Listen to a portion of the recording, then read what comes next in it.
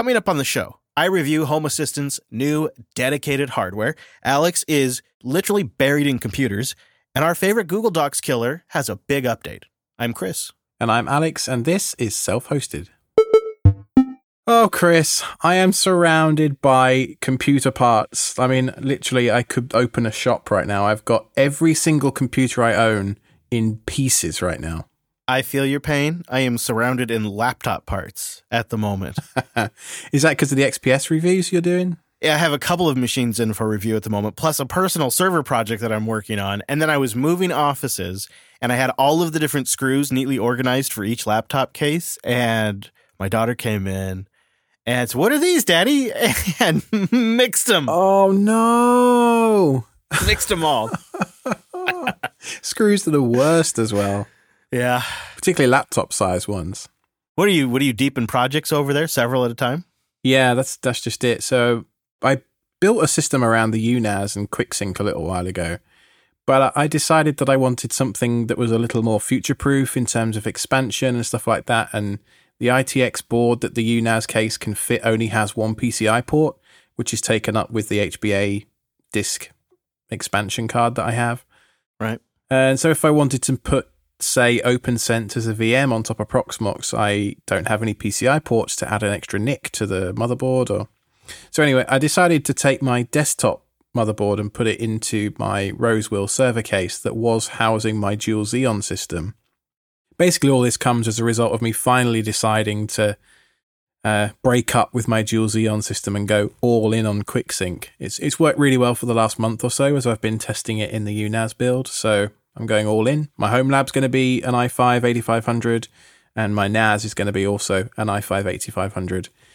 So yeah, I'll have two of those QuickSync capable systems in the house, and the idea is that I've got one system that is just sort of always on, bulletproof, and is running Blue Iris and Home Assistant and DNS, separate from the storage, which will be running on the other system, which is housing Plex and media apps and that kind of stuff. Because the one you take offline most of all is the one with the hard drives in it. And it's not like I take it offline a lot, but when I do, it takes everything out because I've got, all of my services running on one box. So it's been a pain because I've had to move all of my desktop out of its case and my server out of its case and I've got literally 4 or 5 computers worth of parts around me and I'm selling stuff off to people and it's nuts. And doing the day job all off a laptop in the meantime, I suppose. Yes, yeah, and the worst part is my IRC bouncer for Red Hat is currently in pieces on the table behind me, so I haven't been on IRC all day, which has been a bit bad. I was moving offices recently, and literally my priority was get the desktop reset up, get everything connected, get it powered on. It's got to be online. The best part was as well that my laptop decided it was going to screw up, and I had to reinstall that today as well. So I've completely nuked and paved seemingly everything in this house, and I'm starting from scratch. So wow, that's going to be fun. I haven't yet found out what I've forgotten to back up yet, but I'm sure there'll be something. And days of setting small little things up, as it always goes. Yeah, just before we were recorded, for example, I'd turn off Turbo Boost on my Mac so that the fans weren't spinning up. Oh, Max. Well, let's take a moment and say that this episode is brought to you by the all-new Cloud Guru, the leader in learning for the cloud, for Linux and other modern tech skills. They have hundreds of courses and thousands of hands-on labs. So get certified, get hired, and get learning at cloudguru.com. One of the things I have in my new office is a bench for projects, and I have the new Home Assistant Blue hardware on there, which I'm going to be talking about in a little bit in the show. But in the meantime, before we get there, Alex and I kind of wanted to do a PSA on the show and talk a moment about HedgeDoc, which might be a solution for anyone out there who wants a really modern Google Docs alternative that you can self-host, and it happens to be an excellent Markdown editor. Real-time collaborative editing for Markdown documents. It's great. We've used it at JB now for how long? 2 years? 3? Yeah. So it's stood the test of time, battle-tested in production, air quotes. You use it for all the LUP show notes as well and stuff like that, and you and Wes use it. And we use it for all the shows. And now I use it for a lot of my notes just for JB stuff in general. It's the project formerly known as CodeMD. They went through a name change to avoid like naming conflicts out there, because I guess there was another project that's had a similar name. And so now it's called HedgeDoc, and it lets you just easily collaborate on Markdown documents. And all you really have to do is get started, and you just share a link with somebody, and now they're in and they can start editing. And then if you create an account, you get kind of like a document library, and it supports things like tags, which we don't use a lot, but it supports things that allow you to recall documents pretty quickly or categorize documents. It also does real-time rendering of that Markdown, so you can see what you're writing in real time, and then it gives you a bunch of shortcuts. So maybe you don't remember how to do a table in Markdown or embed an image. It's got a button for that as well. It does? Yeah. I didn't know that. Right along the top there. Yeah, and Alex, you recently reset it up for us because we were on an older CodeMD instance. Yeah, that's right. There's nothing more permanent than a temporary solution, right? Yeah. Wes threw it up on was it a Droplet or something a couple of years ago? We wanted to test it for an episode of Linux Unplugged or something like that. Mm-hmm. And then we liked it so much, we just kept using it. That's so right. Typical. And it was just hanging out on an open port with no TLS or anything. So I've been wanting to fix that for a while. So when I saw the renaming come through on the Linux server image, I was just like, yes, here's my excuse to push it to Chris and say I can do it. Yep. So, Wes sent me the database. He zipped up the Docker app data volume that stores, the database and stuff like that, span it up in a container on Linode with, just SCP'd the tar.gz file across, unzipped it, pointed the container at the correct directory, and I think it uses Postgres on the back end, our setup. All the infrastructure, by the way, is open sourced on the self-hosted infra wiki, not wiki, GitHub repo. But yeah, it just came straight up. There was no drama. The only slightly tricky bit was that you owned the domain name, and we had to point the name servers for the domain name at my Cloudflare account so that we could get TLS through traffic working with the DNS challenge. Yeah, but I love what we ended up with. It's a cute little URL that's easy for the team to remember, and it makes it possible to share easily with anybody, and they'll remember it as well. So I think it turned out to be a pretty nice setup, and maybe the perfect time to migrate. I mean, it seems like it was nearly flawless to import a somewhat stale CodeMD database right into HedgeDoc. So if you're using CodeMD today, it's probably a good time to upgrade because that migration is pretty simple right now. Easy peasy. Yeah, there's a couple of options for containers that you could use. Linux Server, of course, make a container for this one. They've migrated over from CodeMD to HedgeDoc, but I actually ended up for our installation here using the one that the development team now provide. This is the thing about Linux Server is a lot of their images make projects popular enough that the devs go, oh, we've got lots of people using it in Docker.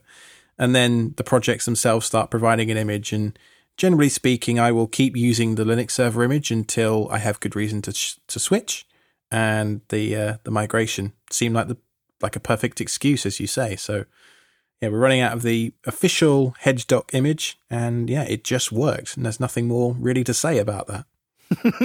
It's the best kind of tool because, admittedly, it takes a little more skill set and a little more effort than just going and signing up for signing into a Google Docs account and using Google Docs. Like it takes a little more effort than that. But we own this. It's self-hosted, and we get to have fun with the domain because of that. We get to just sort of own the entire stack. And that's great because it's a tool we use every single day, 6 days a week to produce the shows. And replicate the data from the back end to a local endpoint, so it's completely backed up offline, so that if for any reason that Linode ever had a problem, we're good to go. Linode.com/SSH. Go there to get a $100 60-day credit towards a new account and support the show. Like Alex was saying, they are our cloud server provider. We have the wiki on there. PerfectMediaServer.com is on there. HedgeDoc's on there, and a lot more. We have the Matrix server on there. We have our Casta encoding server, Nextcloud, a lot of our backend infrastructure, and new things that we're working on that we haven't even announced. We're hosting them all on Linode. And personally, one of the things that I think is great about Linode is all the distributions they support. So whatever environment you're comfortable working in, even the Alpines, Arch, recent CentOS releases, Debian, Fedora, OpenSUSE, several versions of Ubuntu, on and on and on. But what I really like about Linode is you can tell when a company is passionate about the actual technology. And I think people listening to the show probably get that. When you're passionate about the technology, you have the insight into what it's capable of. And that's why Linode started in 2003 as one of the very first companies in something we weren't even really calling cloud computing yet. That was 3 years before AWS even started. And now they're the largest independent cloud provider. And you can get a $100 credit and play with infrastructure that's professional grade with native SSDs, 40 gigabit connections to the hypervisors, 11 data centers around the world, object storage, node balancers, a really nice, clean dashboard. You can get started at linode.com/SSH. You go there, get that $100 60-day credit towards a new account, and support the show. That's linode.com/SSH. All right, then. Why don't you tell me about this Home Assistant Blue box? I've been pretty jealous, honestly, since I heard you got yours. You know, it's real. I was watching the Home Assistant conference when they announced it, and I ordered one as fast as I could. A lot of other people did too, because the order page was having issues. But it is a small, tiny. I mean, it's not as small as a Raspberry Pi, but it's smaller than a NUC or any kind of desktop PC. And it is a dedicated Home Assistant box, and it's called the Home Assistant Blue. It's a 6-core ARM processor system. It has 4 gigs of DDR4 RAM, and a big upgrade over the Raspberry Pi 4 is it comes with 128 gigabytes of eMMC storage. Plus, of course, there's other ways to expand that, like through USB, because it has 4 USB 3.0 ports on the sucker, as well as an Ethernet and full HDMI out. And it's really well built, Alex. It's very, very solid. I would feel comfortable with this strapped to the RV going down the road for years. On the inside or the outside? Definitely the inside. But the top is a nice blue aluminum. They've made it look really nice with a classy white version of the Home Assistant logo. And the bottom is an integrated heatsink system. Oh, neat. How big is it? It's about 4 inches wide and about, I'd say about 1.5 inches high at its peak, maybe, because it's kind of got an arched shape to the case. And it's about 0.5 pound in weight. So it's just over 0.5 pound. So it's got a really solid, hefty feel to it. So it's like, what, a couple of CD cases stacked on top of each other? Yeah, with a little bit of an arch at the top of it. And what's really at the heart of this thing is an Odroid N2 Plus. That's really what this is. I've noted that the Home Assistant team has mentioned the Odroid N2 Plus a few times, and it seemed to be one of the favorite devices of one of the primary Home Assistant developers. So I think this box is kind of like their favorite experience. It's the one that they personally test on. And so it's to say it's well supported is an understatement. And so I think it was a natural fit for them to just bundle it when they partnered up with a hardware provider. Yeah, in terms of a smart home hub, it's lacking a couple of things. So you need to add a Z-Wave or Zigbee via USB, right? Yep. Although that's the same kind of trade-off you have with any of these other kind of ARM boards, because it's kind of competing. It's between something like a SmartThings Home Hub and a Raspberry Pi DIY kit. It's like trying to live in that middle ground there. So remind me of the price then. How much was it? It's listed for $140, but after all in for me with $21 and change of shipping, it was $180 total to get this device. Ooh, okay. I had 100 in my mind for some reason, but 180. Wow. Okay, that's getting up there. Well, okay. So I'll get to the value. So the first boot experience, they're trying to make it very out of the box friendly. 2 steps to set up. You plug it in to your network and then go to your browser and you type in homeassistant.local and it's supposed to just come up. But of course, that's not how it works on my network. I already have a DNS and DHCP server set up, and my system isn't just going to start resolving some new machine. But I was able to get the IP out of the DHCP log, pretty simple. Put that in, went to port 8123. And it's really, at this point, it's a basic Home Assistant install. It's really kind of just what you'd expect if you'd set up the Home Assistant suite with supervisor and everything. You create the first-time account. But, Alex, it feels fast. It definitely feels noticeably faster in the UI than my Raspberry Pi 4. Granted, it's a new, happy, fresh install, But I've set up Home Assistant enough times on the Pi to know what it feels like, and I can tell you with confidence, this thing absolutely feels faster. Are you SD card based in the Pi then? USB, so it is on a disk. Oh, really? Yeah. That's interesting then. I think it's just got a little more horsepower, and I think the developers are optimizing for this thing. That's why, when we talk about the value, so I'd say round it off to $200 or just under $200, just as a concept price point. Well, what is a totally local, merges all the different vendors together with no subscription and is completely under your control standalone box worth? See, to me, Home Assistant is one of the few open source projects that has changed my life at the level that, like, say, Linux has, where it has changed the quality of life for my entire family. And I also use it here at the studio to help with remote presence and other just light management in the studio. And so it also helps in a professional capacity. So $200 for a dedicated box that's really fast, that feels very well built. I mean, it feels like a polished product that is also supporting Home Assistant development at the same time when I buy it. Mm-hmm, mm-hmm. I feel like that's, under $200. It is a good value for this, and I think I'm actually going to buy another one. I'm going to buy one for the studio, because this is what I set this one up for. I wasn't sure if I was ready to deploy my serious Home Assistant setup yet, so I put it in production here at the studio, where it's kind of important, but honestly, like, I could recreate it in a day. You know what I mean? It's that level of, but at home, I would take a snapshot and I would restore the snapshot, but it just has to be perfect at home because it literally impacts our quality of life. So I wanted to take it slow, and I wasn't sure if I was ready to replace my Raspberry Pi. But I am a believer in having Home Assistant on its own dedicated host, either it be in a VM or on hardware. And I don't necessarily think having it live alongside a lot of my other services in Docker while trying to also use the supervisor is a good long-term strategy. Like, in there, it gives me airs about being on an unsupported OS all the time. And I look at the development trajectory and I think, if they're selling these machines and they themselves are developing, like, you have to imagine the developers all have these or will all have these. That's likely where they're going to invest a lot of their time and energy, and they're going to be developing with a mindset that they're doing it on a dedicated host. When I look at the power draw for this thing, and I look at I got to always do that math. Like, if I bring a box in, I really have to be aware of what it's going to take, because I want to be able to go off grid. I want to be able to survive on solar power alone, which means I got to extend the life of my batteries as long as possible. And this thing, under load, and I'm not, I didn't do extensive testing here, but it was right in line with what their specs were.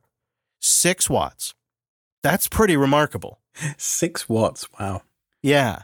And around idle, it was around 2 watts, sometimes 2.5 watts. I only really started testing it today, so I want to do more extensive testing, because it's a pretty simple Home Assistant install. But I was monitoring it during the first load and getting all that stuff first set up, and I monitored a little bit under just sitting there idle. Just daily, just sitting there running. That's what I noted, and I went and checked, and I looked up their specs for this board, and that's exactly what it's in line with the specs. Pretty sure my garage door opener uses more than 6 watts, just sat there doing nothing all day. I know, there's power bricks that just sit there and plugged into the wall that use more than 2 watts. Yeah. So we'll see, because that's the big deal breaker, is if that ends up being a higher load wattage. That'd be a deal breaker. But at this point, I think plugging in a device that would be using around 6 watts would be kind of just lost in the wash. I don't think I'm really going to notice that on my runtime. So I think it means, from a power budget standpoint, I can put this thing in production. I think I'm going to get another one. You do like highly available single board computers, though, don't you? So there is something to this. You could, if a guy really wanted, he could buy 2 of these. I'm not saying he should, but he could, and just keep one in the drawer, right? Yeah, and keep a snapshot somewhere. And if one pops, you in 35 seconds, you pull it out. All the plugs are all the same. You swap it in, and you restore the snapshot, and you're back in business. Well, if ever there is a use case for a literal plug-and-play appliance, it's your smart home hub. Yeah, and this is version 1, right? And maybe even... And I'm not knocking it when I say this, but maybe it's even version 0.5, because I have a sense this kind of came along during the year, and it's a really good first start, but I could see future ones that maybe have things like Zigbee or Z-Wave or whatever this new conglomerate standard is that I can't remember. Makes me think of the XKCD comic. Yeah, just one more standard, Alex. That's all we need. There are 12 standards. We should have one that unifies them all. Okay, now we have 13 standards. Great. Also, one that has Wi-Fi built in. I don't know how they would handle it with the metal housing, because I think the casing is providing some heat transfer. It's mostly cool to the touch. The bottom's warm, but that's kind of expected. It's a heatsink. Is Wi-Fi the right kind of expectation to set for reliability for this type of device, though? Probably in that light, it's probably a good thing they at least didn't put it in 1.0, right? I'll tell you one thing that I am just a little concerned about, and I'd be really curious to see how this actually plays out in the long term for you, is eMMC write endurance is not famously very good. So I'd be curious to see how Home Assistant, which writes a lot of data to that database all the time, will be, in a year or two's time, whether it'll have burnt through that flash or not. Yeah, and I wouldn't be surprised if they have a way to switch it to USB storage, because I do remember there being some discussion about that during the product launch. But going through like the first time setup process, there's nothing that prompts you to store it anywhere else. It's all on that eMMC. I got bitten with a PFSense box. This was one of the APU 1D boxes, I think, several years ago. I didn't move the logs off of the mSATA SSD. So obviously mSATA is different to eMMC, but just a related comment really, that if you don't move logs off of SSDs, they can wear out pretty quickly. Yeah, I had a FreeNAS box that had the eMMC finally die on it. It was a really old one. It was like an appliance version that somebody pre-built. And that's when I learned that those things have a limit. Actually, that's when I learned that it was actually even using eMMC. And then I learned they had a limit. So you're right. That's a good thing to keep an eye on. I'm also going to, if I was going to put it in production, I would prefer to have all of the Home Assistant data and anything that needs a lot of read-write on external storage. I mean, the thing has plenty of USB ports. I want to take a moment and mention that A Cloud Guru has Learn Docker by Doing, which is a course that gives you a series of hands-on labs that are picked to showcase Docker and gain experience with it. You hear us talk about Docker all the time. If you want to learn Docker, you can learn it faster and better when you learn by doing. So check out the link in the show notes. They have a fundamentals course that features a 100% hands-on experience. Everything in the course is inside a real Linux environment, provisioned with whatever you need through ACG's hands-on lab and cloud playground platform. There's no reason to wait. Learn by doing today. Get started at cloudguru.com. Hello, people. Wake up. Chris and the Badger. Mornings. All right, let's go. Let's get up. Or whenever you happen to listen to it, I guess. On selfhosted.show. Isn't that amazing? That's so good. That's exactly what I was thinking of when I was talking about it. Do you know who sent that in? Because it's pure amazement. I do, yeah. Someone on the Discord with the username, oh yeah. That's perfect, actually. Wow. Yeah, I really like that. Yeah, I could see it, Alex. You and I in another reality, we're just two morning AM DJs talking about people's tech problems and telling people about the morning commute. And the traffic, yeah. Yes, yeah, the traffic. Let's cut to the chopper. Yeah. We'd be good at it, I think, though, Are we silly enough? Your whole bit would be like a silly face holding a coffee cup, right? And my thing would be hats. But it's a radio show, so it only worked in the promotional material. We had a question from Gone in a Flash on Twitter, and he asked, I'm thinking about retiring my Docker on Rancher OS setup as it doesn't support Docker Compose.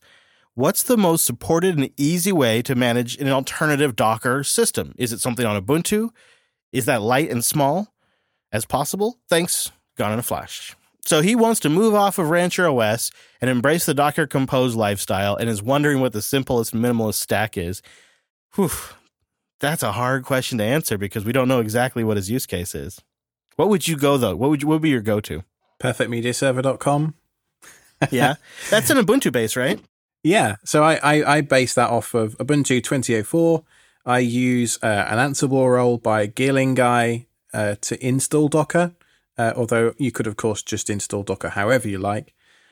Install Docker Compose, and that's it. You're done. Really isn't a lot to it. I think it's funny that this is coming from a Red Hat employee. If anybody ever needed proof that Alex is independent and speaks his mind, there you have it. But I think that's a fantastic setup too, because the community support is huge.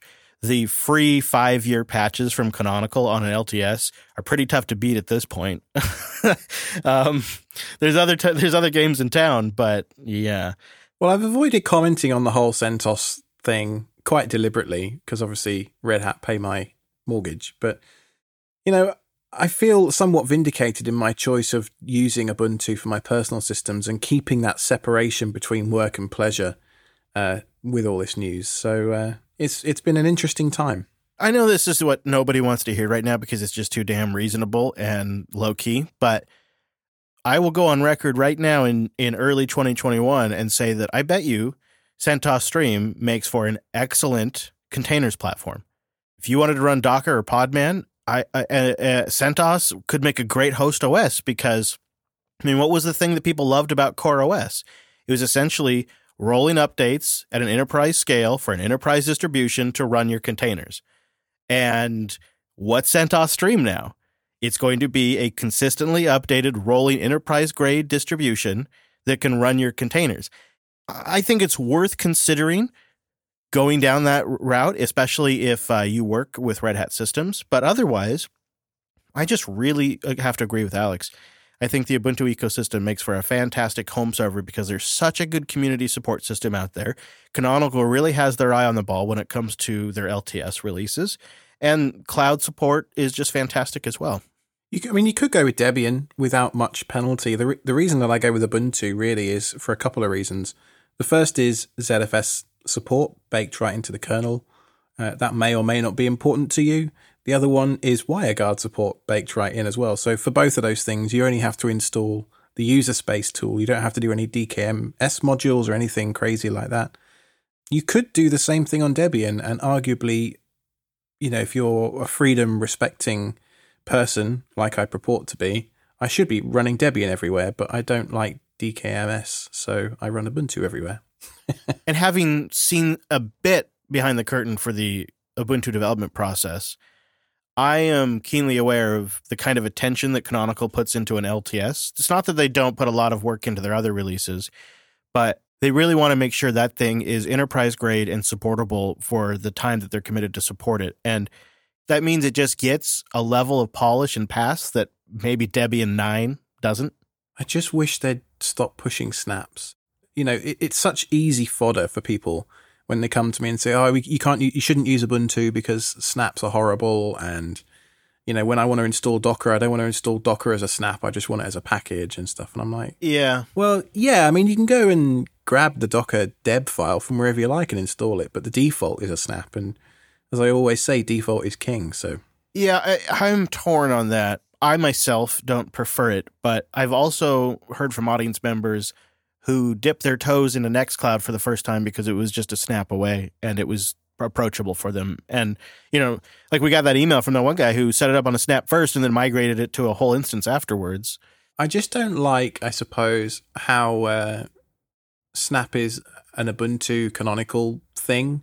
It's I don't know, I can't really explain it or articulate it very well, but I feel like the packaging system should almost be vendor agnostic, which is kind of where Docker really wins, or containers in general really win. Containers do, yeah. They'll just run on any Linux kernel. It doesn't really matter which. Yeah, I think there's some things that are always going to be vendor specific. Debian's always going to have apt, and that's unique to them. Debian and Debian derivatives. But there's some things that people really want to be vendor neutral in the Linux ecosystem, and it seems software distribution at that level is one of them. And I also can appreciate that a lot of projects want to host their own repositories, and I think that's what's really been nice for Flatpaks is you could host your own Flatpak repository. And, I think our audience understands why people might prefer that. You can't do that with snaps. They have their place, don't they? But then again, when I'm on my desktop, I'll run Arch. Everything is just in one place. There's no installing repos. It's just all in the AUR. And yeah, if we could somehow get the AUR for every Linux distro, then problem solved, right? It sounds silly, but I agree so much. It's so nice. I manage everything with Yay. It's Yay for anything. And there's never any math of, is this going to be isolated? Is this a Flatpak? Is this a snap? Is this an app image? Is this an out-of-date version? I never have any of those questions. And you don't even have to Google it. You just search in Yay first, and 9 times out of 10, you'll find it. It's so nice on the workstation side. Now, here's the thing, and I'll just wrap it up with this. Here's where I think snaps do play a role, because I've seen this side of it too, is in the business world, it generally works if you have something that's of a high value, like a piece of software like Adobe might have, or Blackmagic or whoever. You want to talk to another company. You want to work with another company, and you want to have a legal relationship, and then you want to have like cross-team relationships. So the packaging people at Plex, for example, interface with the Snap people at Canonical, and they actually have a business-to-business relationship, Plex and Canonical. And there is a vendor relationship there where I think just for Plex, they package for everything. But I think a lot of companies like that kind of traditional relationship. And that's a role where snaps can really kind of be more appealing to the commercial software industry, because they can have an agreement with Canonical. They can distribute via Canonical Store. It works on most distributions, and they are the ones that can publish. I think that's really appealing to that type of business. But it just doesn't seem to really be appealing to community use cases as much. Despite all that I just said about snaps, I still use Ubuntu everywhere. So yeah, and you really learn the tricks. You learn the tricks. I follow the directions on the Docker site for getting Docker set up. Really, I don't even use it from the repos. Yeah, get.docker.com and then pipe it to sudo bash, right? You could do that. You definitely could. What could go wrong? I thought maybe I should summarize like several emails we've gotten over the last couple of weeks since we talked about Powerline networking, which, just super brief follow-up, still working awesome. I haven't even had to reset any of like the adapters or anything. They're still working great. It's like having Ethernet. It's so wonderful. It's just slightly slower. We have had a few people write in that have told me, actually, we had a whole range of concerns, like from my solar is going to generate too much interference, but of course they're separate systems, to turning my RV into a radio broadcast system. I don't think we've had a topic that has been quite so feedback generating. Yeah, it's really, and a wide range of successes and failures, but there has been one consistent theme, and that is, you got to go to the next level if you really want this to work great, and that is check out Ethernet over coax. People have been writing that in for a couple of weeks straight now. And the Action Tech MOCA network adapter for Ethernet over coax 2-pack has been linked a couple of times. And the word from these emails is it's night and day difference, way better. If you've got coax pre-run in your place, it's a way better route to go than power over Ethernet. Apparently, haven't tested it myself. I do have a bit of coax. Not in the areas where I would want to have servers, but I do have a bit of coax in the RV. So maybe at some point it could be useful. I could see maybe using it for, like, say, a NVIDIA Shield hookup or something where the TV's already at and that's where a coax connection is. I think that's a perfect use case. A Shield's not going to be using crazy amounts of bandwidth. But the other thing to consider as well is that coax is a lot cheaper than Ethernet cable. And it can be purchased a lot cheaper than weatherproof Ethernet as well, which is also, if you want to run it from the attic, say, down to your basement, probably the easiest route is going to be out the side of the building. And doing that with Ethernet could get expensive. So it's definitely an interesting thing, and it's not something I considered before. So I don't know, maybe next house, I'll give it a whirl. I'm going to keep it in my back pocket for a future project. And it has a cool acronym too. MOCA. MOCA. Mocha. Mochaccino. So I kind of like it already. Sounds delicious. If the reports from the email are true, it's like if they say it's a gigabit, it's a true gigabit. It's actually that fast. Or faster. I mean, people were saying you can get them in 2.5 gigabit speed varieties as well. That does sound interesting. A special thank you to our site reliability engineers who support the show. They keep us independent. They get a limited ad feed available to them as a member, and they get a little bit of extra content, a post-show. So if you'd like to support the show and become a member, go to selfhosted.show/SRE. Yes, big thank you to our site reliability engineers. You can go to selfhosted.show/contact to get in touch with us, and you can find me on Twitter at IronicBadger. I'm there too. I'm at ChrisLAS, and the show is at Self-Hosted Show. Don't forget at Jupiter Signal for the network. Thanks for listening. That was selfhosted.show/36.